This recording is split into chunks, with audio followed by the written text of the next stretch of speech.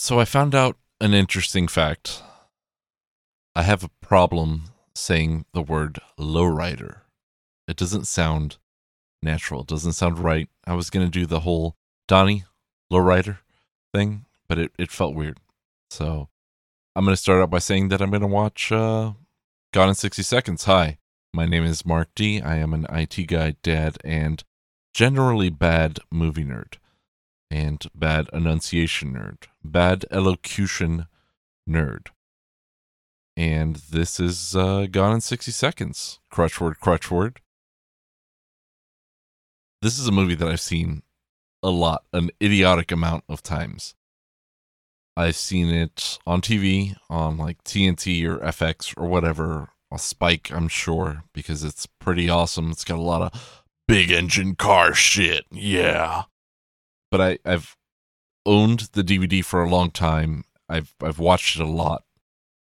And I destroyed that DVD as far as I can recall. However, my wife, my lovely wife, my fantastic wife, literally my soulmate and the perfect match for me, also owned this DVD.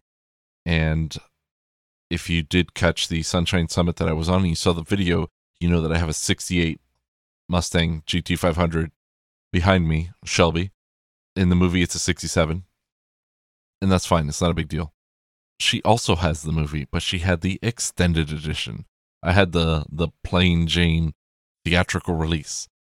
And I got to see the extended edition or the unrated edition, and it is different, and it was really weird having this knowledge of this thing that you've had for so many years and then being like, wait a fucking second. Did I not remember this correctly at all?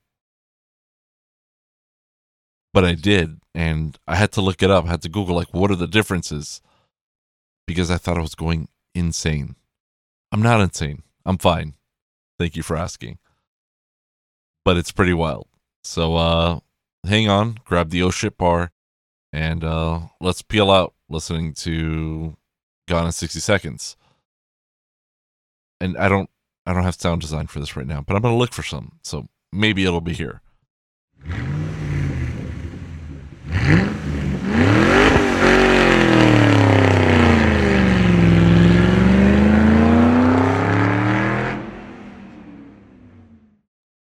So I still really, really like this movie.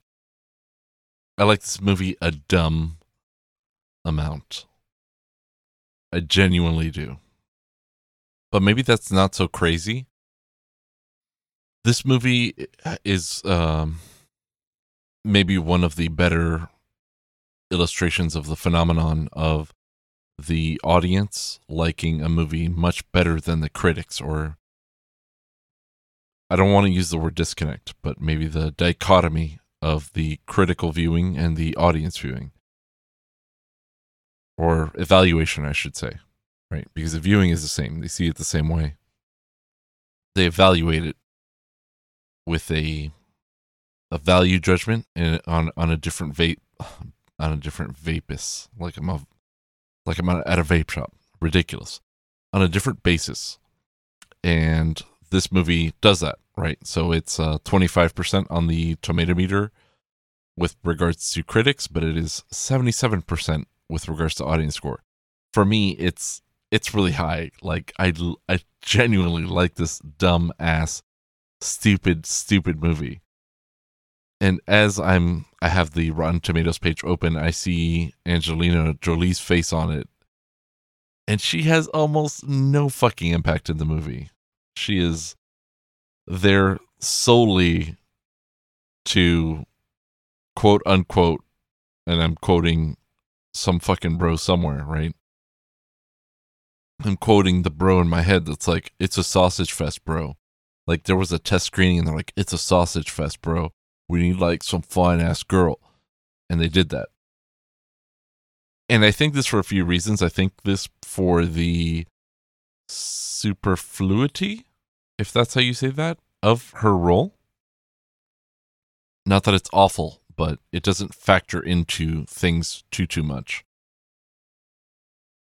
The superfluity of her role, the disposable nature of her role and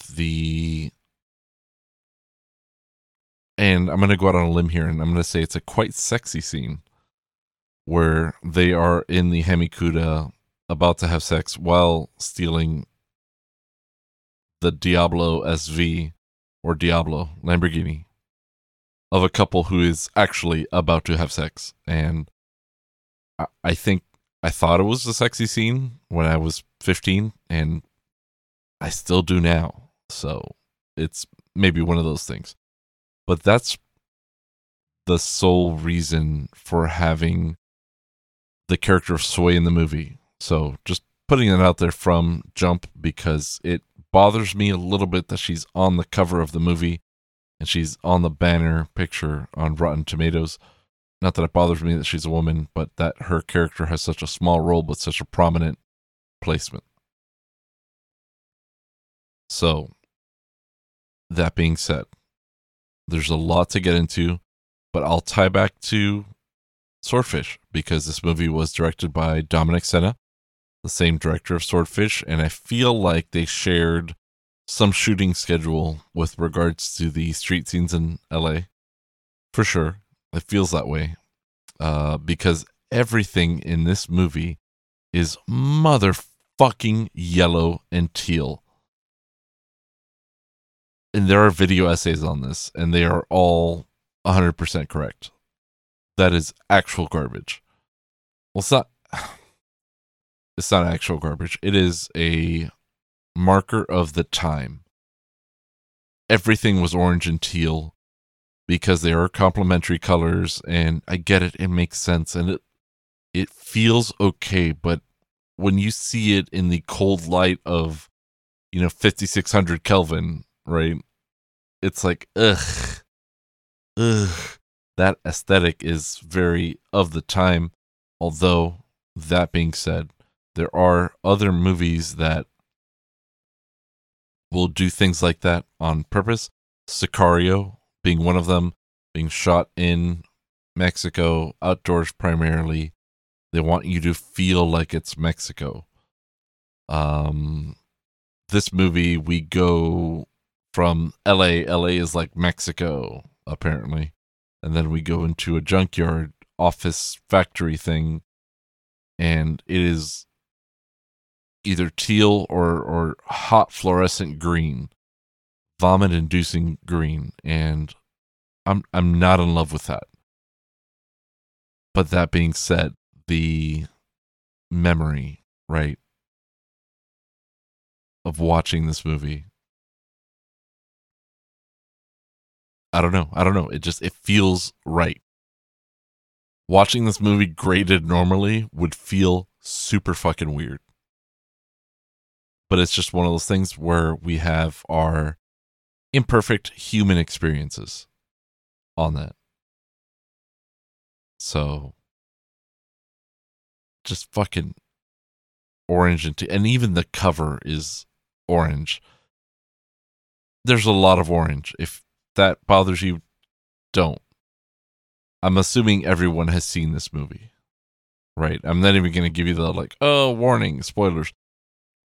This isn't a spoilers kind of movie. There's no subtext. There's no reveal. The movie plays out and you watch it and either you like it or you don't. I happen to like it. It has a lot of the things that I like. It has a lot of cars. Has surprisingly, I think, fun characters except for Freb. Freb with a B instead of Fred. I thought it was Fred for almost 20 years. Apparently it's Freb. That's fuck this movie because of Freb.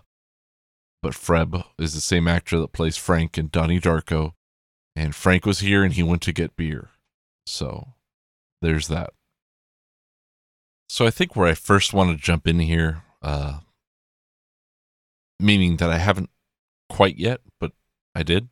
Anyway, I want to talk about the soundtrack. Gone in 60 Seconds has a very surprising soundtrack. And one of the first songs that we hear in the movie, if not the first, Okay, so the first song we hear in the movie, I actually don't know the name of right now. Please hold.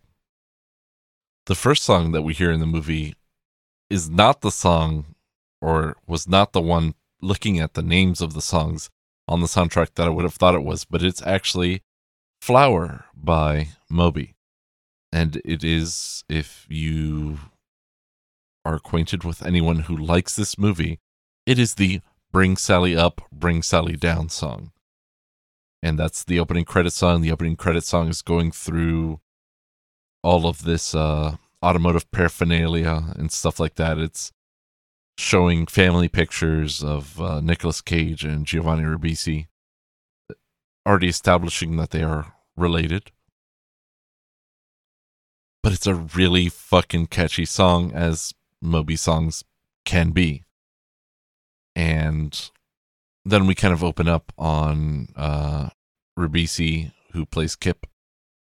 Freb, which I'll figure that out at some point in time throughout this podcast. I'm still not sure what the fuck Freb is about. And Mirror Man, which makes 1,000,000% sense compared to Freb. And they're in a trashy, right, 3rd gen Trans Am TA, right? Not tits and ass, that's Trans Am. So when I say TA, I mean Trans Am. And they're about to steal a car that's in a dealership, but they're listening to Rockwilder by Method Man and Redman. And Method Man and Redman's Blackout album was one of my favorites at the time. And it's interesting because it starts out with a skit with a guy like, "Hi, my name's Mark, and I'm white." And I thought it was super fucking funny. I thought it was so funny. There's a little nuance to that with regards to my own situation, but it's still super funny to me. But we have a lot of really good songs. Actually, the Painted on My Heart song, the end credit song, that is also the aforementioned sex scene song by The Cult. I'm a fan of The Cult. It is definitely demonstrative of this like midlife, like, hey, we need to make a record kind of aesthetic, but it's not bad. It's pretty fucking all right, you know. We have Groove Armada on the soundtrack. We have Ice Cube. We have the Chemical Brothers, which was huge. Just another one of those block rockin' beats. We have Apollo 440 with Stop the Rock, which is a killer fucking track. And that's, a car stealing montage, so it's pretty amped. It's pretty hype. DMX, party up in here. Woo! Y'all gonna make me, that whole thing. Arr, arr. Once again, I can't really make the DMX sounds the way I want to.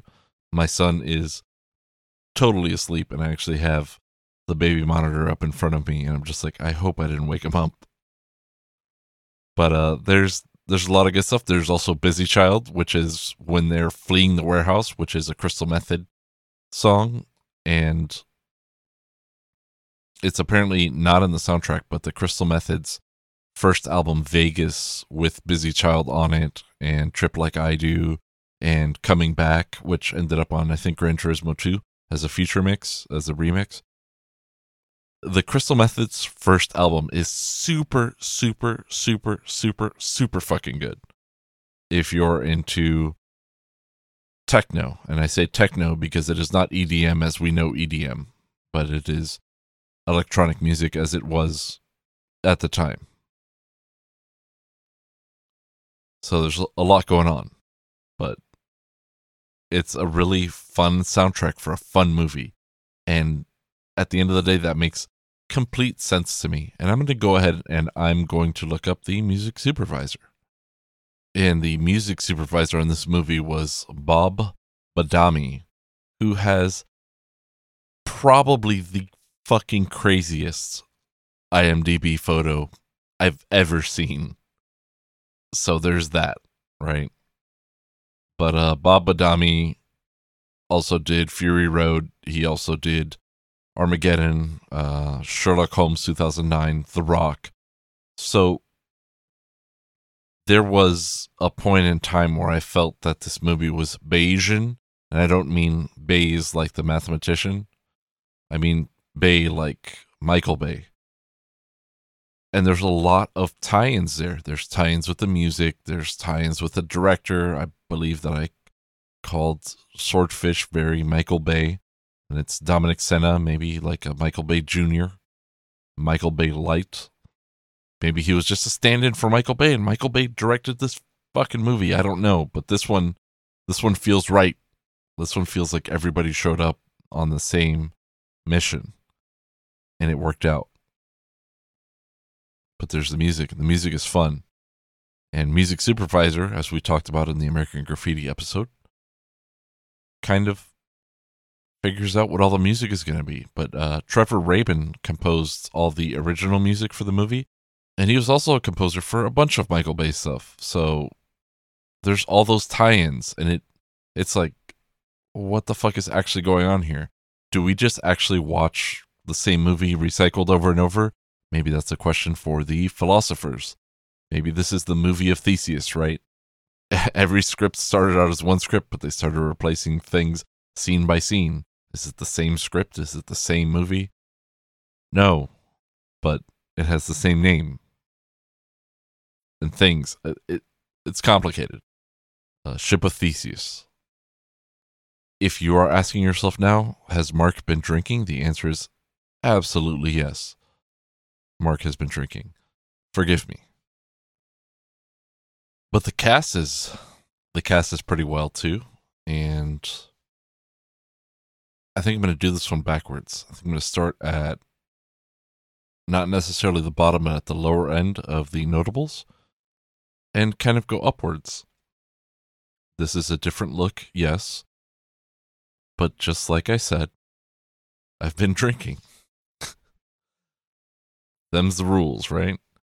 So there's a gentleman by the name of Rainbow Borden who played the carjacker who carjacks Donnie, Astricky, and Freb when they're stealing the Jaguar XJ8.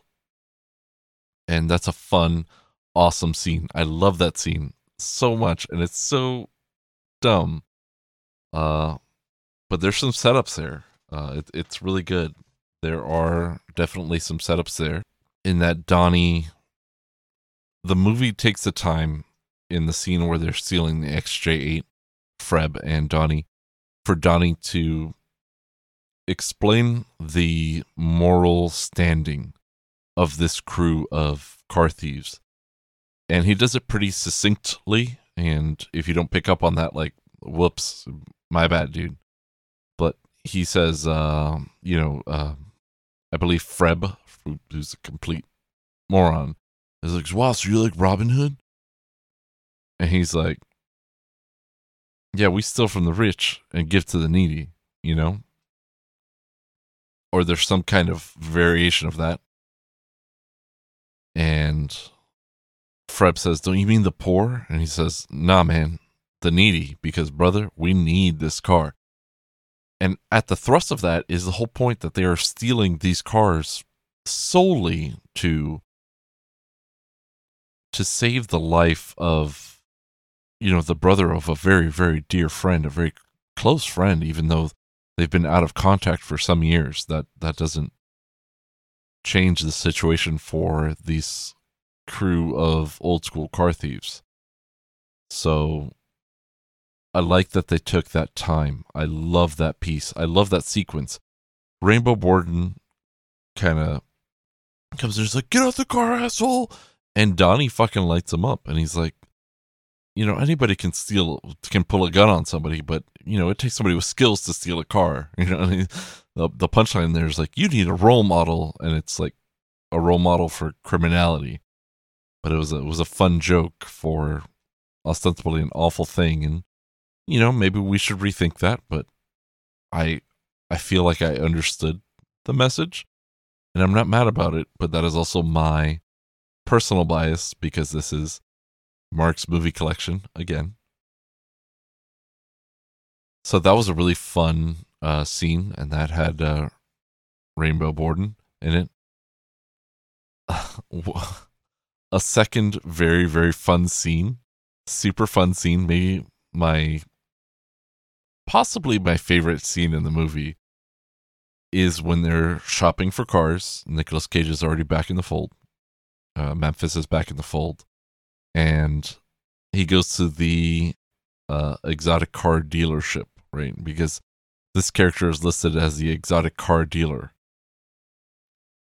Even though he has a name in the movie, it's so great. So Nicolas Cage is dressed in a nice suit, right? Or some affectation of such. Walks up to the car dealer, who's this perfectly manicured man. And the car dealer says, "Hi, my name's Roger." And Nicolas Cage is like, "Oh, well, my name's Roger too. Two Rogers don't make a right." And it's super fucking funny to me. Nicolas Cage's performance of this car thief performing this character, this social engineering thing, and the counterplay of the straight man, if you will, of the exotic car dealer is really engaging to me. And I really love Nick Cage in that. But this car dealer, his name is Stephen Shellen, and he's a Canadian actor.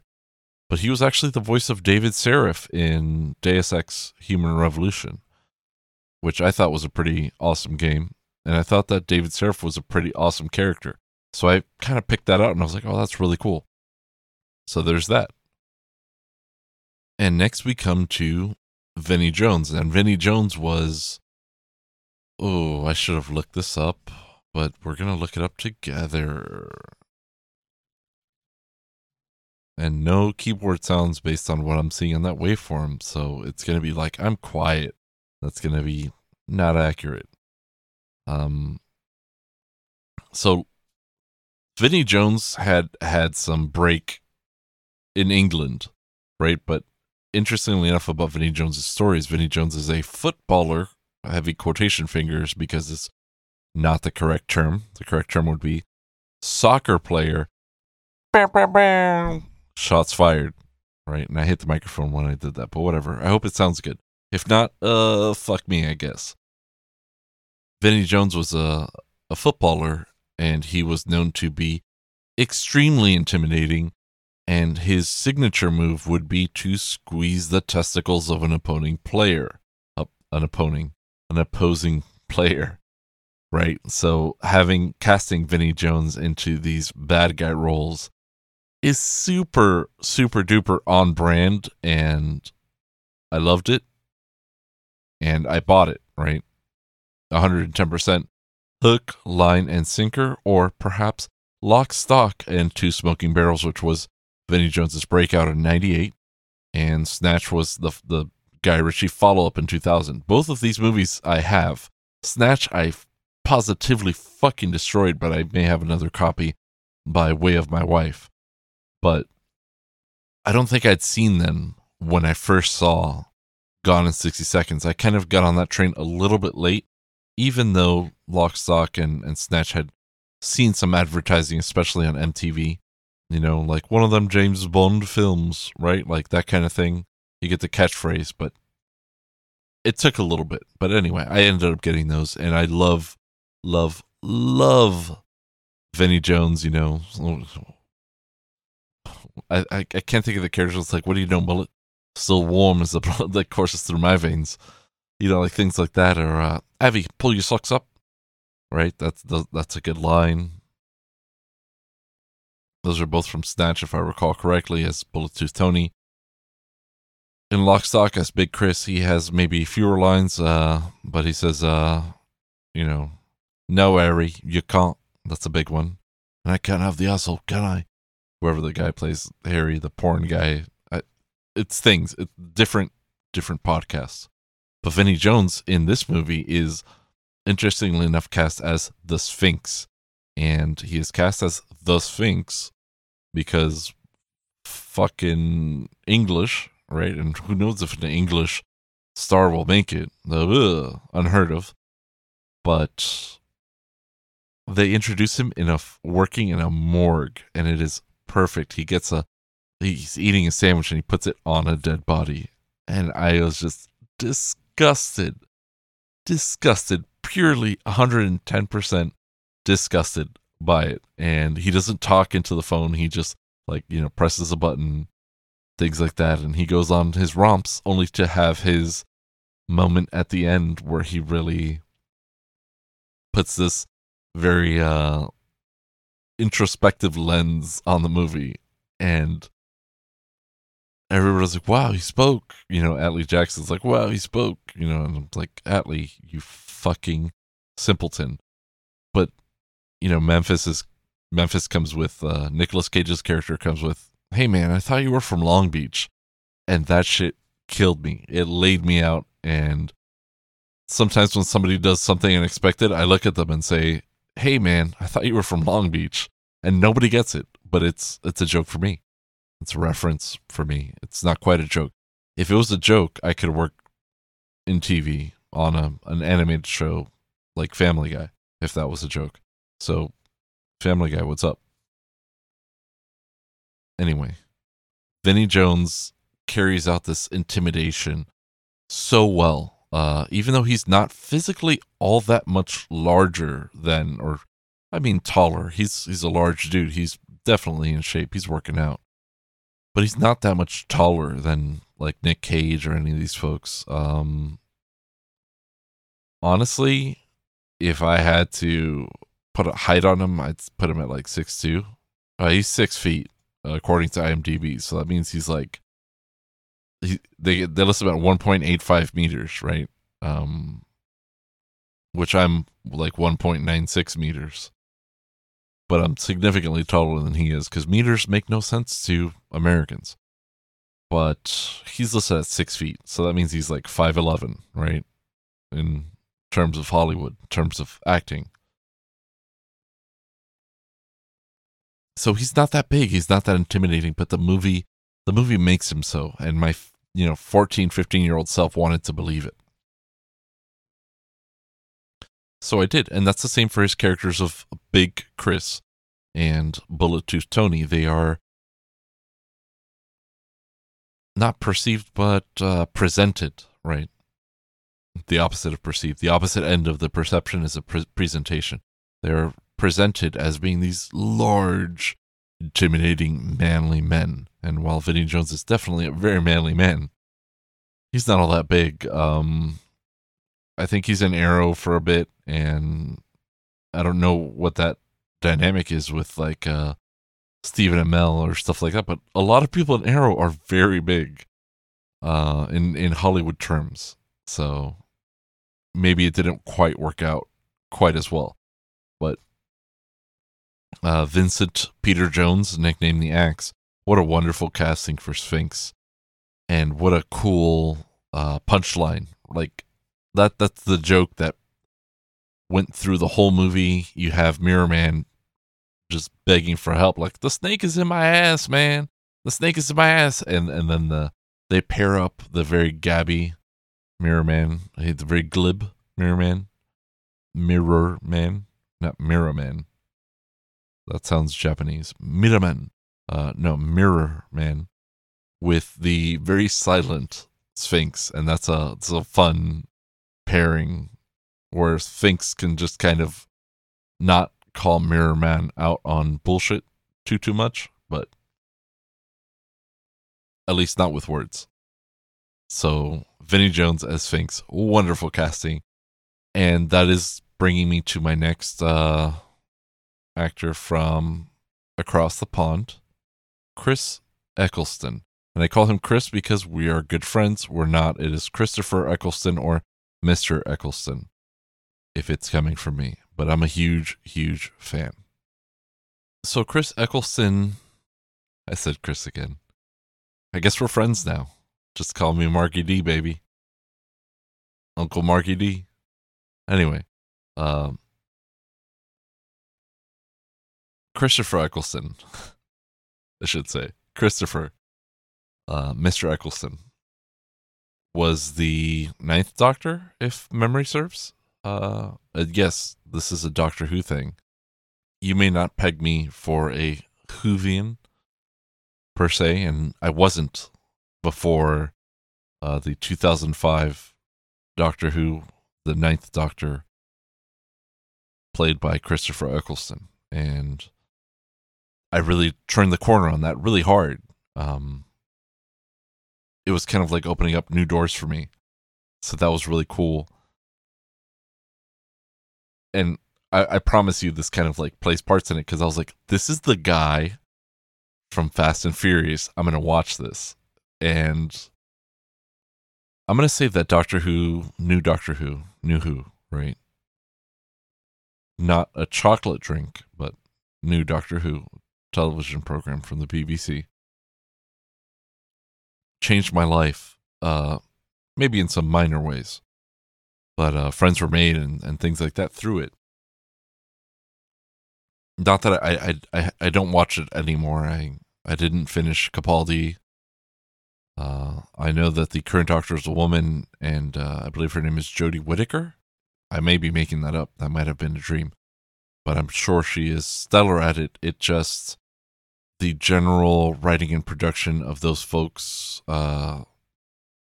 they've tainted me with the American Dirk Gently, right? Or the BBC America, or the current invocation of Dirk Gently, because it just feels like Doctor Who for Americans, or Doctor Who without the crazy things that Americans wouldn't understand, even though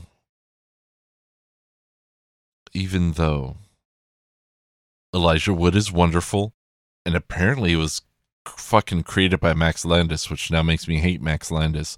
It just feels like a Doctor Who for Americans, and maybe that was his intent. But there's a lot going on there behind the scenes. I'm actually more interested in the 2010 BBC4 remake, but apparently that one got pulled when the new one came out, so I'll never get to see it. So fuck me, right? Thank you, whoever decided this. But yes, Christopher Eccleston is my favorite Doctor. The Ninth Doctor is my favorite Doctor. That leaves no room for argument. It is fact. And I was like really hyped for him, because I came in with hype once I saw him on screen. He has that great Lancashire accent, apparently. That was like a northwestern England accent, right? Which in a Guy Ritchie movie would be like, these fucking northern fairies, right? That kind of thing. So it's really cool, but he's very intense. I know that he was the villain in Thor 2, but I don't know what the fuck happened in Thor 2, because I literally can't remember it. And by far and large, it's been the most forgettable Marvel Cinematic movie, and is usually at the bottom of the list. For me, it's like hot bottom, because if you ask me what the fuck happens in that movie, I don't know. I literally don't know, but that's not his fault.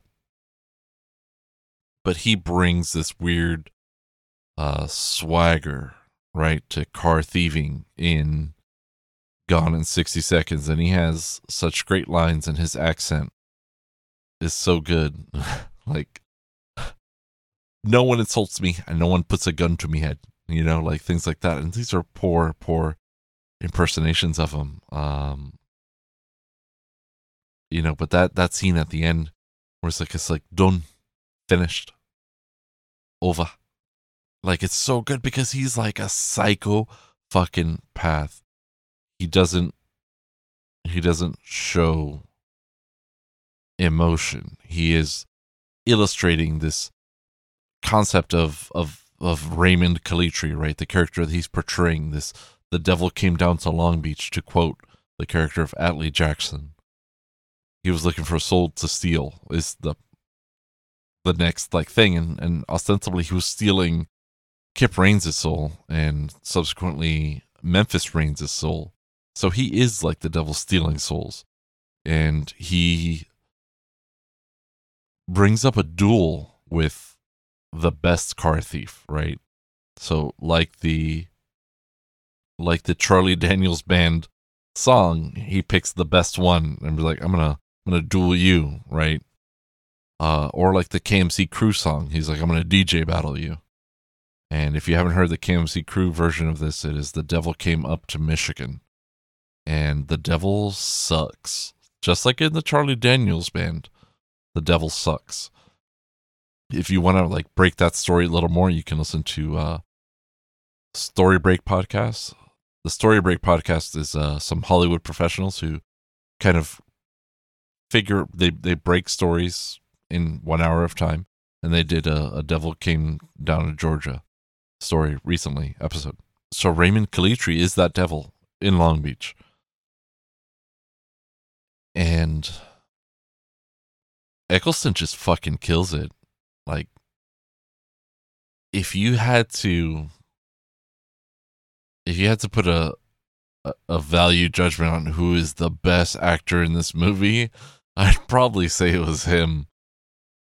I would probably say it was him with a couple of very, very, very close follow-ups that we're actually going to get into like right now. But I loved his performance. I thought it was great. And I thought he was a very unique persona, character, and otherwise. And I'll watch anything he's in, basically. But we'll get to one of those other awesome character actors right now, which is normally not a character actor, but even more of like a leading man or a very strong supporting nominated actor, Robert Duvall, as Otto Halliwell. And he's like a retired chop shop guy, but he's kind of like he's a bit of the moral compass, the reasonable, like the conscience, the dad almost of the group. And it's a really cool dynamic because Robert Duvall's getting on in age already, so he's not consigliere right anymore. That's not him. Nor could it be. He doesn't like the smell of napalm in the morning. But he'll take some exhaust, maybe a rich carburetor, whatever the case is, or race gas. I love the way that race gas smells. By the way, race gas is very what's the word for the thing that caustic? I think the thing that gives you cancer, caustic. Race gas is pretty caustic.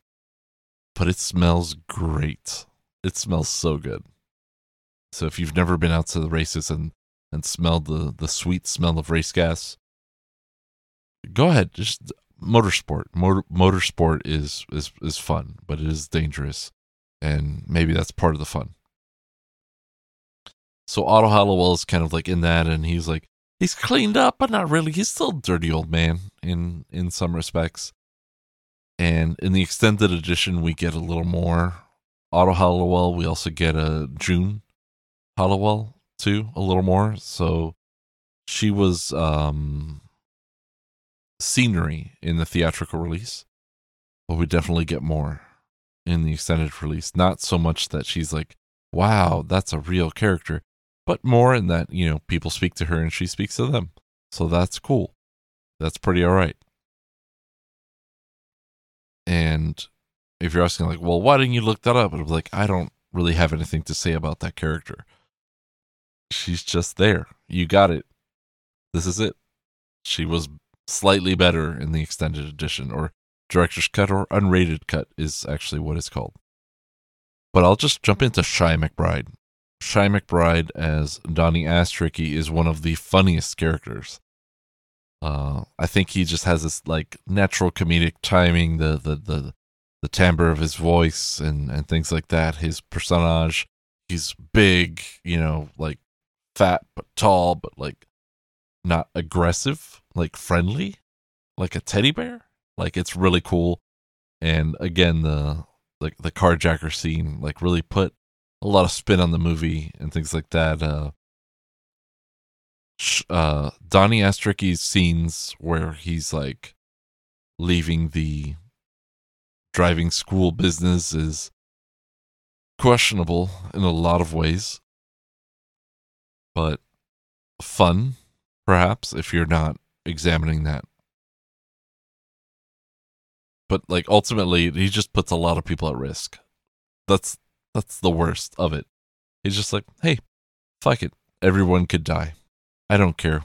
I quit this job. That's an insane idea of responsibility in the grand scheme of things, but it's for the movie, and the movie is that type of movie. It is a dumb movie, and it does not take too long to examine what the repercussions of everything are. Even though repercussions of things do happen to the characters, they are not of the tier that they are potentially creating. So then we have Timothy Olyphant, who is the perfect fucking stooge and the perfect foil for Detective Kesselbeck. Timothy Olyphant plays Detective Dreykov, and he's like the douche cop. He's a douche cop, and he has these like really kind of interesting choices, deliveries that have always stuck in my head. So I'm pretty sure that this movie is the first thing I ever saw him in. And in seeing him in like Live Free or Die Hard, or as it was called in the Latin American market, Die Hard 4.0 or Die Hard 4.0, fucking because they don't know what Live Free or blah is. Live Free or Die. That makes no sense to people who are not American. Not makes no sense, but has no context to people who are not American. And then from there, Catch and Release, or Catch and Release was probably before with Kevin Smith, but definitely before. But then like Justified and things like that, like all of my frame of reference for Timothy Olyphant is fabricated from this role as Detective Dreykov. And one of my favorite fucking lines is when him and Kesselbeck kind of roust Memphis Reigns after he finishes talking to his mom, and he's just kind of being the color commentary, and then he's like, by the time you get out, asshole, there won't even be cars. We'll all be zooming around in spaceships. That'll suck. And it's just like the craziest thing. It's like he fully communicates that like he's not really good at this, but like he's getting there, kind of thing. He's like the junior, but it's so funny to me. And then when he like in the big chase scene, he gets out and he's like, at the shipyard, dude gets hit with like the wrecking ball, and he's like, hey, are you okay? Are you sure you're okay? Because you just went through a wall. Like, I think that has informed speech patterns of us now today in 2019. We talk like that. I don't know that it originated there, but it was reinforced there for sure. Right? Sounds like a really interesting thing. But we can jump right into Delroy Lindo as Roland Kesselbeck. And he has a lot of very good lines like that too. Again, when they're rousting Memphis Reigns, I feel like they did those takes a lot, and they ad-libbed a bit because he does one. He's like, if you use an aerosol can other than directed, I mean, I don't care. And he has like a really weird, I've never fucking heard this accent kind of thing going on. And his looks, his gravitas, he's so serious. Delroy Lindo like kills it as this super veteran, like mean cop. Will Patton as Atlee Jackson. IMDb literally has him listed as like, this guy always plays the right-hand man to the leader role, right? And I'm like, well, fuck. I guess they nailed that shit on the head. And he has some good lines too. He has some extended scenes also with Memphis Reigns, Nicolas Cage in the unrated cut.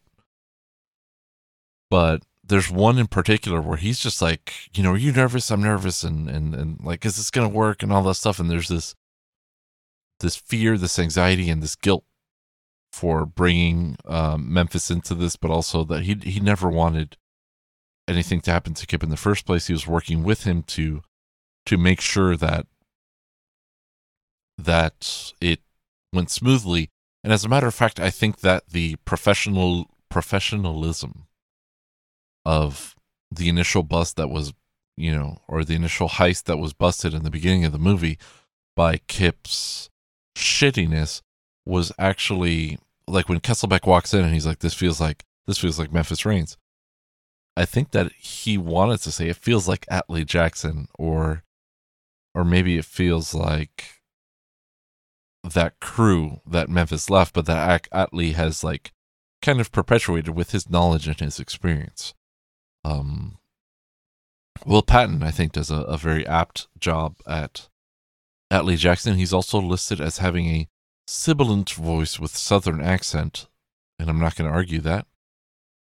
And he also narrates ebooks and has narrated about 40 ebooks. So if you see an ebook narrated by Will Patton, go ahead and check it out if it's something you're interested in. I think he has a great voice, honestly. I don't feel so good about myself right now. It's allergies and things. So I don't think I'll be doing any ebooks anytime soon. Also, my elocution could leave a lot to be desired. But you know what else can leave a lot to be desired is James Duvall's character. And James Duvall, no relation to Robert Duvall, spelled differently. James Duvall plays the character of Freb, F-R-E-B, Foxtrot Romeo Echo Bravo. What the fuck kind of name is Freb? I'm going to type Freb into Google right now and see what the fuck I get. I get Phineas and Freb, which is not a thing. How to enable and analyze Freb logs on web apps, and just a video called Freb. Freb being like failed requests or whatever. Freb viewer. Freb. Edgy.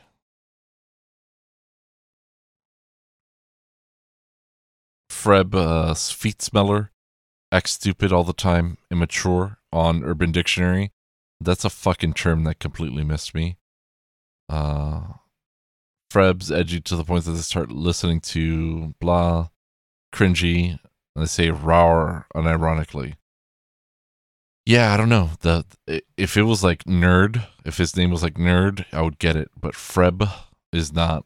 That's not a thing that I've ever had context for. So, this national movie had a character with a name that had no fucking context in at least a large market. What the fuck is a Freb? That's all I have to say about Freb, honestly. Like, that's it. Freb's character is just that it'll be a foil for people to, like, talk to. He's the sink for the exposition. Like, instead of just telling the camera, they tell Freb, who is also on camera. And that's it. Like, fuck Freb. Scott Kahn as Tumblr, very funny. I also mentioned Misery, my last episode. I meant James Caan, Scott Kahn, James Caan's son. Coincidence? I think not. I didn't plan this specifically because it would allow me to correct that, but it's really convenient. It's very convenient, I shall say. So Kathy Bates is the name of the actress, and I'm particularly upset with myself because Kathy Bates always made me think of Norman Bates, like psycho killer Norman Bates. And that's an Old Dirty Bastard reference. Whatever. Just go with it. It's fine. It's fine, I promise. So Tumblr, he's kind of all right. He has that good monologue in the beginning with the stranger. Fun fact, first time I ever heard Rub One Out. Again, no context, large market. But a different market where I grew up and things like that. Very different. No one's ever said Rub One Out. But so this is when I first started noticing that the DVD that I had was different, because he says, then I jerk it or something like that. I'm like, wait a fucking second. He never said that. I had to like figure that out on my own. That kind of thing. So the unrated version is maybe a little more crass. I think the sex scene when they're Sway and Memphis are stealing the Diablo is a little longer and maybe a little lighter, but there's that. William Lee Scott plays Toby, and literally, who the fuck cares? His whole job is to catch a bullet, and he does that. TJ Cross plays Mirror Man, and Mirror Man is like one of the main vehicles for comic relief. And I thought he was really funny, really engaging. He's like, after this is done, I'm going to smoke an ounce of weed, watch 2 hours of Roots, and I'm going to kick your ass. And he's talking to Sphinx, who's enormous compared to Mirror Man, and silent and non-reactive. Like, it doesn't phase Sphinx at all. So that was really cool. It was fun. It was fun to have Mirror Man opposite, Sphinx, TJ Cross opposite Vinnie Jones. I haven't really seen TJ Cross in much else though. So yeah, he stopped acting. Well, I don't know that he stopped, but he hadn't had a job since Bad Company in like 2002. I don't even know what that is. So TJ Cross didn't quite make it, but I remember seeing like Mirror Man fan pages, and I was like, okay. Oh, Bad Company is the Chris Rock movie. Oh God, with Anthony Hopkins, where it's like my twin brother. Whoa, Chris Rock joke that's racist that I want to reference, but I'm just gonna not. And even he's kind of like walking that shit back. But Peter Stormare is in that movie, and that Peter Stormare is colloquially known among my friends as Russian guy. And when you say, "Oh, the Russian guy," everyone knows everyone knows who you're talking about. But he's not Russian; he's Swedish. So I think that's the poetic twist at the end, right? That's the Act 4, if you will. But aside from TJ Cross, we have Angelina Jolie, who is ostensibly the biggest star, or one of the biggest stars in the movie, and I think that's why she's billed so high. I think that she's put on the movie poster and things like that, so people won't think, oh, it's a fucking sausage fest. But she is Sarah Sway Wayland. I didn't know that she had a last name, but I believe somebody calls her, "Hey, Sarah," when she's working on the Ferraris or in the dealership. And Sway has a lot of interesting things going on herself, in that she's out. In the extended edition, we find out that she got arrested, and that Memphis leaves. He's like, again, in the sex scene, the stealing the Diablo, sitting in the Hemikuda sex scene. Not that they're having sex, they're thinking about having sex, they're strongly considering having sex, while other people who are owners of a car are having sex. He says, I had a girl once, she was pretty great. And then she says, "Why'd you leave her?" And in my normal cut, she kind of runs off. But in the extended, unrated cut, he says, "Well, her parole officer said it was it was a very strong recommendation from her parole officer." So we learned that she got, but that she's kind of making it back, but she's having to work these less than optimal jobs, as I guess they really don't touch on it, but after you've been paroled and things like that, after you're a convict, it's really hard to get work that is lucrative and fulfilling and things like that. Like, there's not a whole lot that you can do. So, that's why she's working so hard, and she has a mechanic job and then a bartender job, because those are things that, probably as an ex-con you could get into if you're like really about it. But she has like kind of like third billing, I guess, behind the two Rains brothers, if you will, which are played by Giovanni Ribisi and Nicolas Cage. And Giovanni Ribisi has this wildly accurate, greasy representation of Kip Raines. And it's very congested. It's very post-nasal drip. But he does get a different scene in the unrated version where he has Memphis over to his house after getting his life saved. And it puts a different spin on the character. And there's a couple of modified dialogue scenes. One where Memphis asks him if he's nervous, and Kip says, "Nah, man, it is what it is." And Memphis kind of upset because he's like, "Listen, everybody's out here doing dangerous shit for you.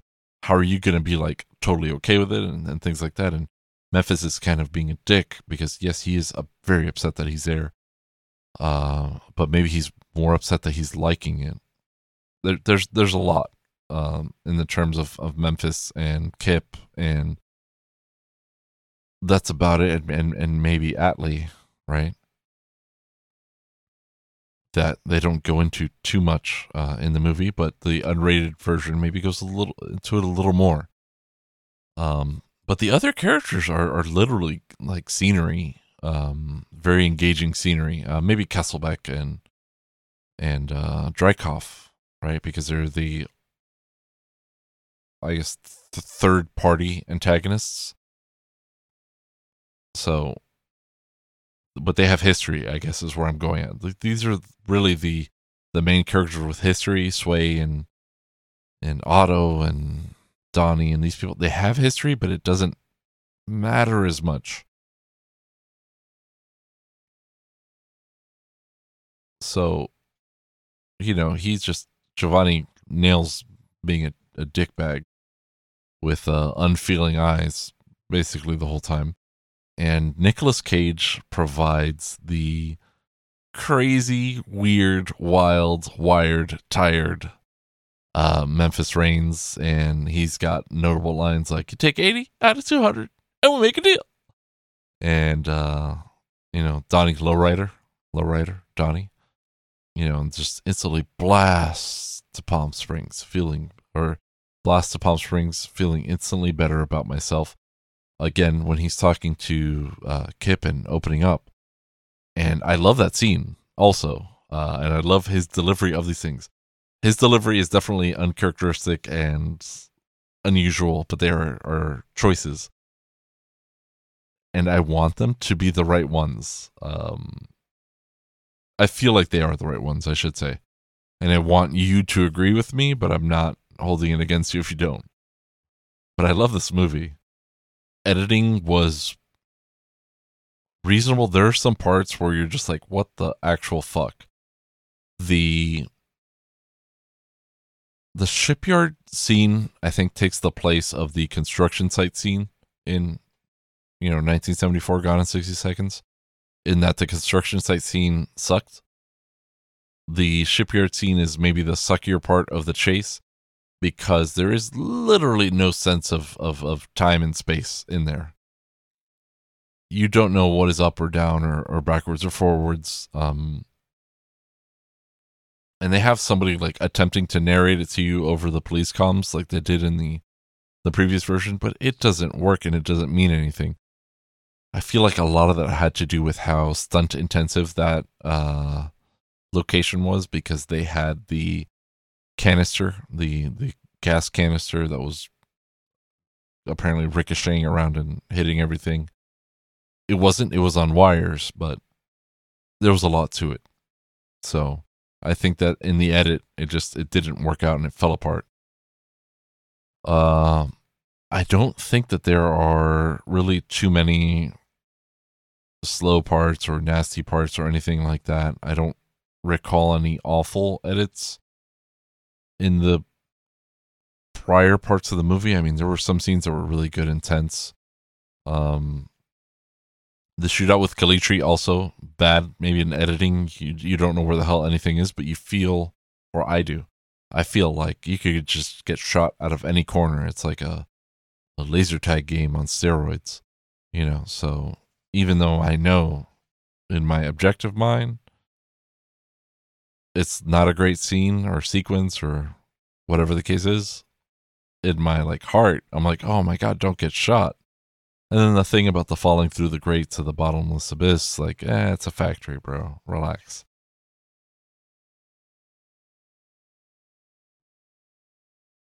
You know, the scene where Freb brings a boosted car that he stole himself, that is full of heroin, and Castleback comes in. That's also a holdover from the original 1974, but it's really tense. It feels good. Feels great. The action sequences in general feel really good. I think to avoid kind of the min movie, like, the injected Master P in there, unfortunately, he made me say, na na na na, because I don't enjoy him in anything, not even I got the hookup. Like, I just, no, I'm good without Master P. But his antagonistic Johnny B character, or murderous even Johnny B character, was there was some fun stuff, you know, like improbably fun, like Sphinx blowing up his car and showing up in the nick of time and things like that.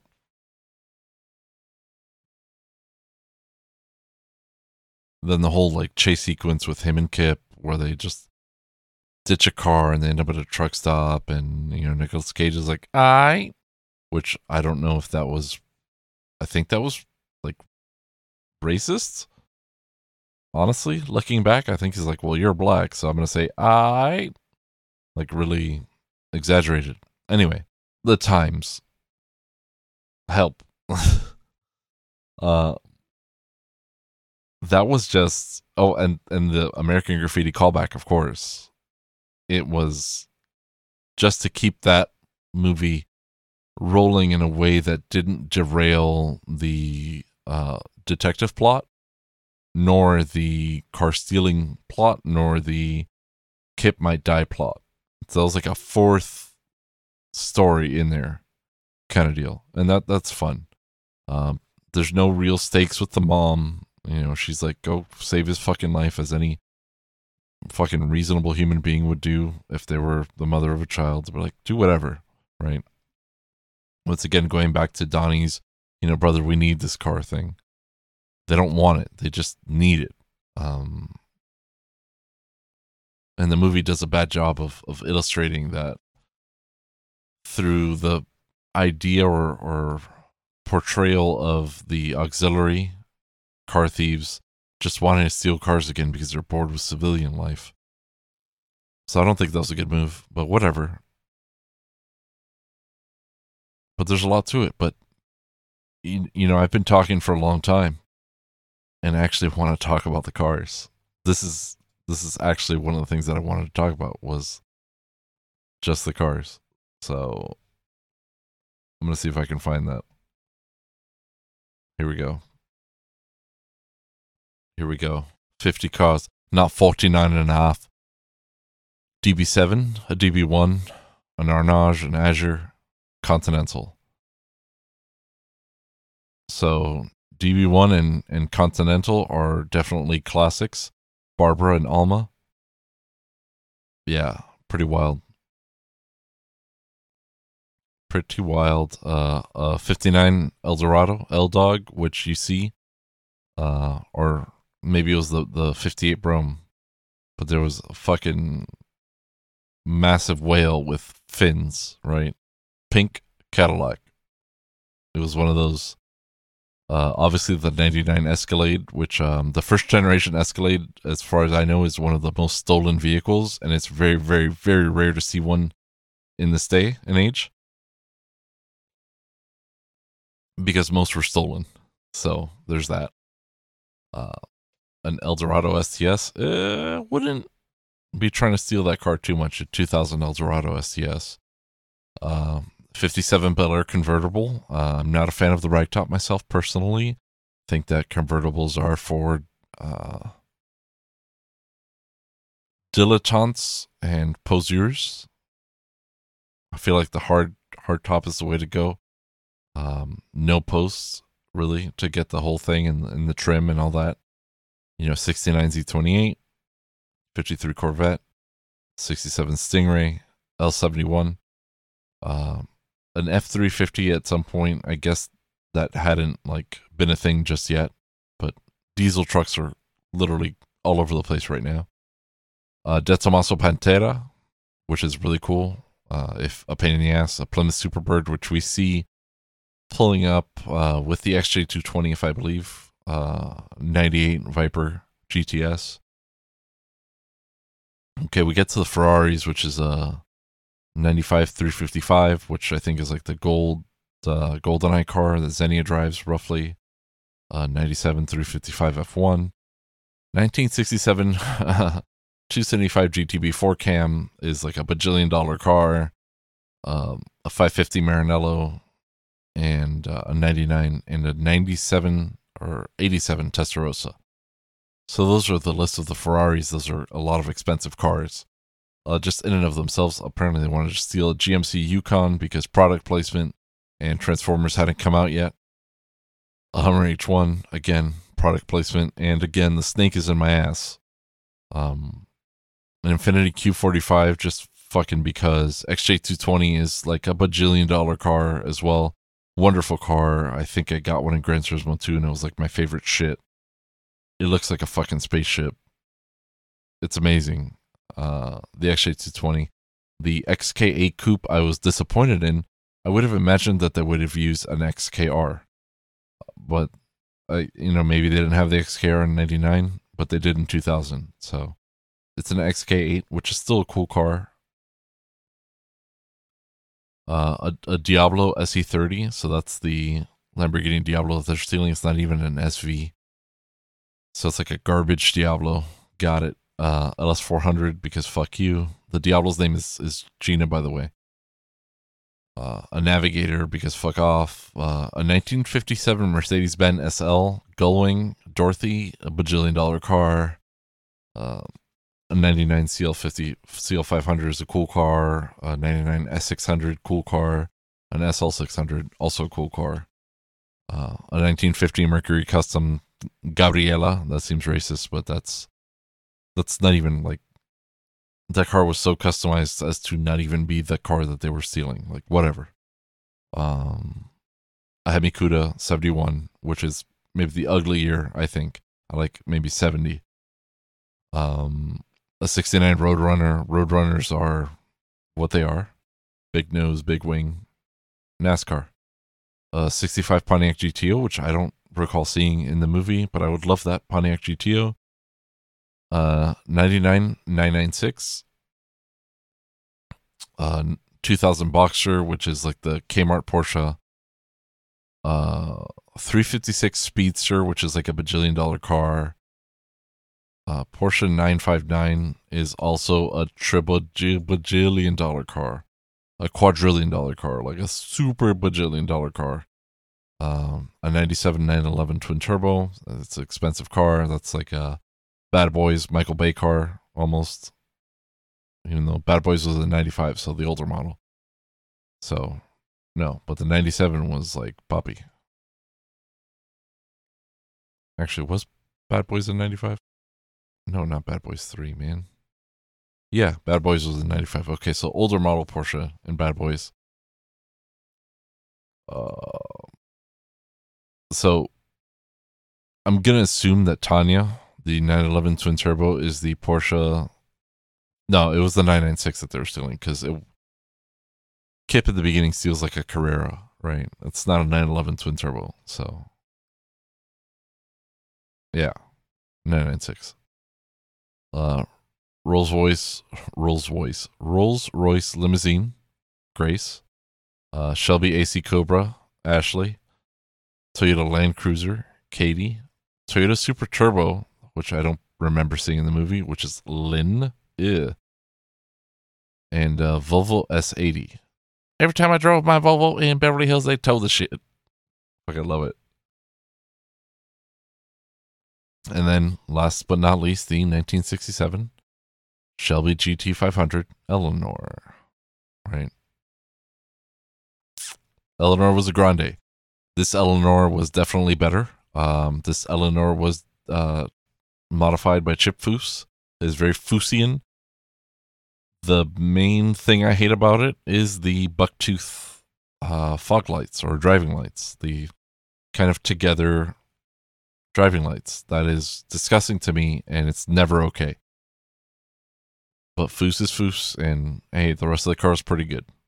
So, that being said, if you gave me a non-Foos, non-Eleanor fastback GT500 Mustang, I'm super about that. So I guess I'm going to get into my closing thoughts. I've thought a lot of things, and I've actually not thought a lot of things that I forgot about in the time that I've watched the movie, or since I've watched the movie, I should say. I'm very glad that Michael Pena has the Enye back on his name now, kind of officially, because for a while it was Michael Pena, and I was like, that's not how that name goes. Not that I know how everybody's name is, but I mean, that one's pretty obvious. So happy about that. He's the dude that's like, yo man, stay off. He plays a stereotypical gangbanger. He's moved on, and that's good for him. You should watch Grace Point. So that's cool. The movie itself is a dumb, fun movie. Don't think too hard about it at all. The CG, when you see it, it is disgusting. The CG is fairly disgusting in this movie. I should say the later stages of the chase and the post-chase scene are not great. The Sphinx, once again, reveal, pretty fun. I think that the movie does have some heart. I think the fact that Kip used honest money to buy his brother a car is a very touching moment. If anybody ever bought me a car, Lord knows I would cry, because I love cars, but they are a burden in and of themselves. And I think maybe family is a burden in and of itself, but we do the best we can, would be the motto. But are they stealing cars again at the end? Or are they we're anti-car thefts, we're car theft investigators? They don't really get into that, right? So there's no necessarily redeeming of these groups of individuals. But we know them to be, I wouldn't say, boy, I'm tired right now. I wouldn't say that they are morally sound, but they're not vicious, hurtful people. So we know them to be good people in that respect. They are gentle and caring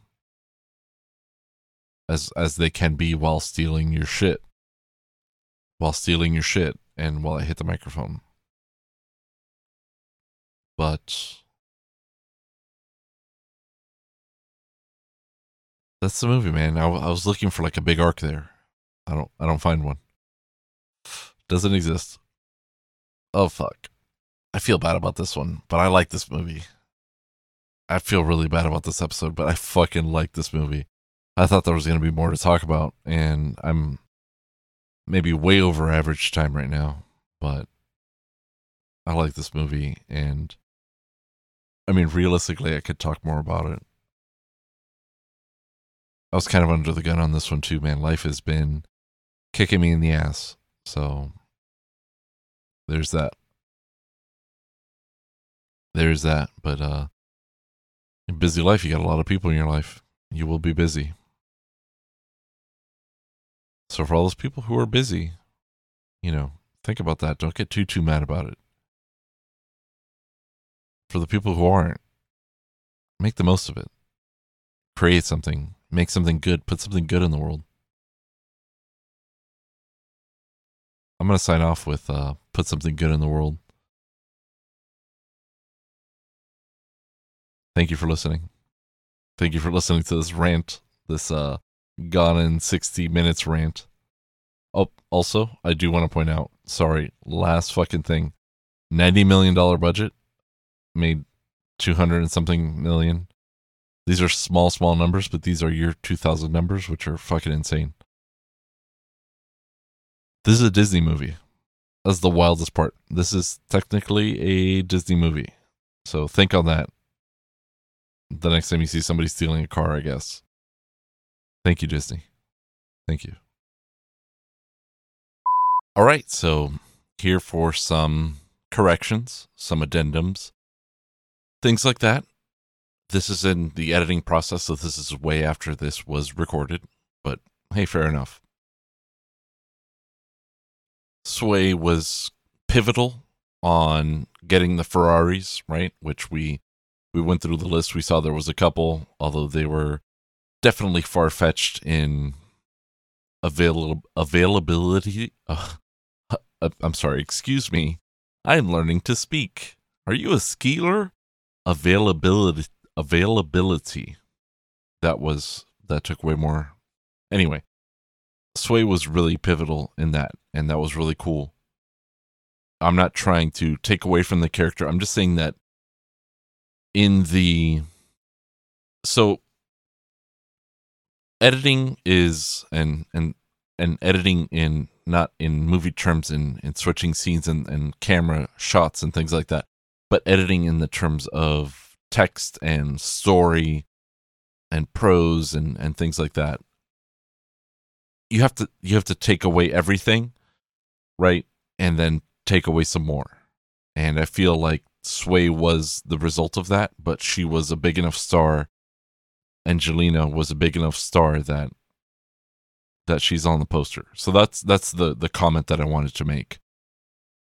I'm always struck by I had a wonderful teacher, a wonderful photography teacher named Gloria, and she was I think she told me one time, photography is where you get as close enough as you're comfortable to the subject, and then you take 2 steps more, right? I want to attribute that quote to her. I feel like I heard that from her. Maybe it wasn't her original quote, but maybe she relayed that to me. It's been years, but she's a wonderful photography teacher, and I'd like to count her as a friend ultimately. But that same kind of tack comes to editing, where it's and also kill your darlings, right? Anything that you're really attached to, get rid of it because you're biased. So I felt like Sway was a victim of maybe story editing a bit.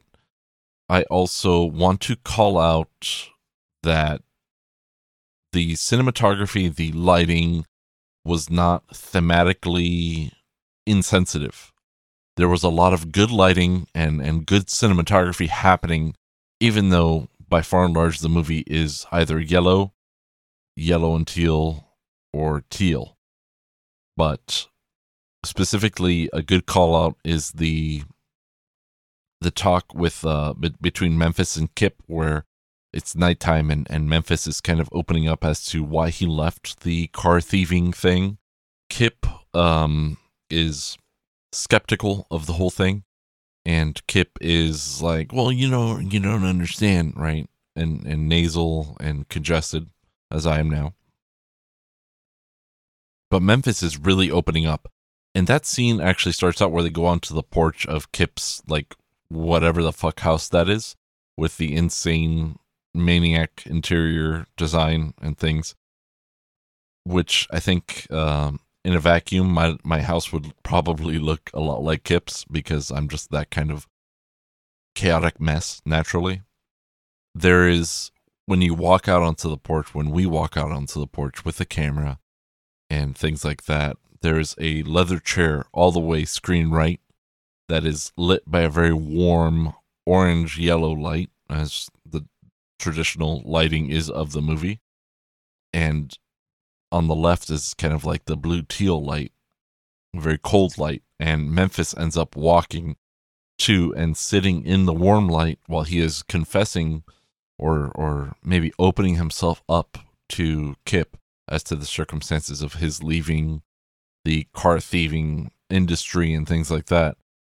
And Kip being skeptical is still in the cold light, and they haven't they haven't made that connection yet. So having that dichotomy of lighting is a very wonderful thematic lighting situation. And there are other things that happen in the movie that I didn't really call out per se, but that one felt particularly strong.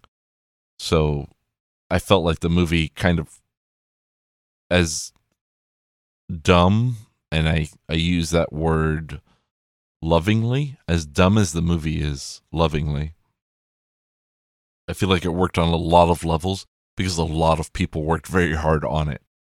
So I once again, I genuinely enjoyed the movie. Thank you for listening. I hope that I honestly hope to hear your feedback on the movie, because that kind of engagement is really interesting to me, at least. You can find me at CoolMarkD, cool with a C and Mark with a K on Twitter. That's kind of how I'm handling that for now. I mean, Twitter is a thing. I don't know. I use it kind of inappropriately if you ask anybody who's a podcast professional, quote unquote. But it's more of a casual thing for me at this moment in time. I'm not making money off of this or anything.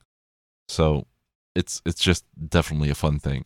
Thank you for listening. I hope to see you again next week. Apologies that this episode was so late, but like I said, life finds a way, right?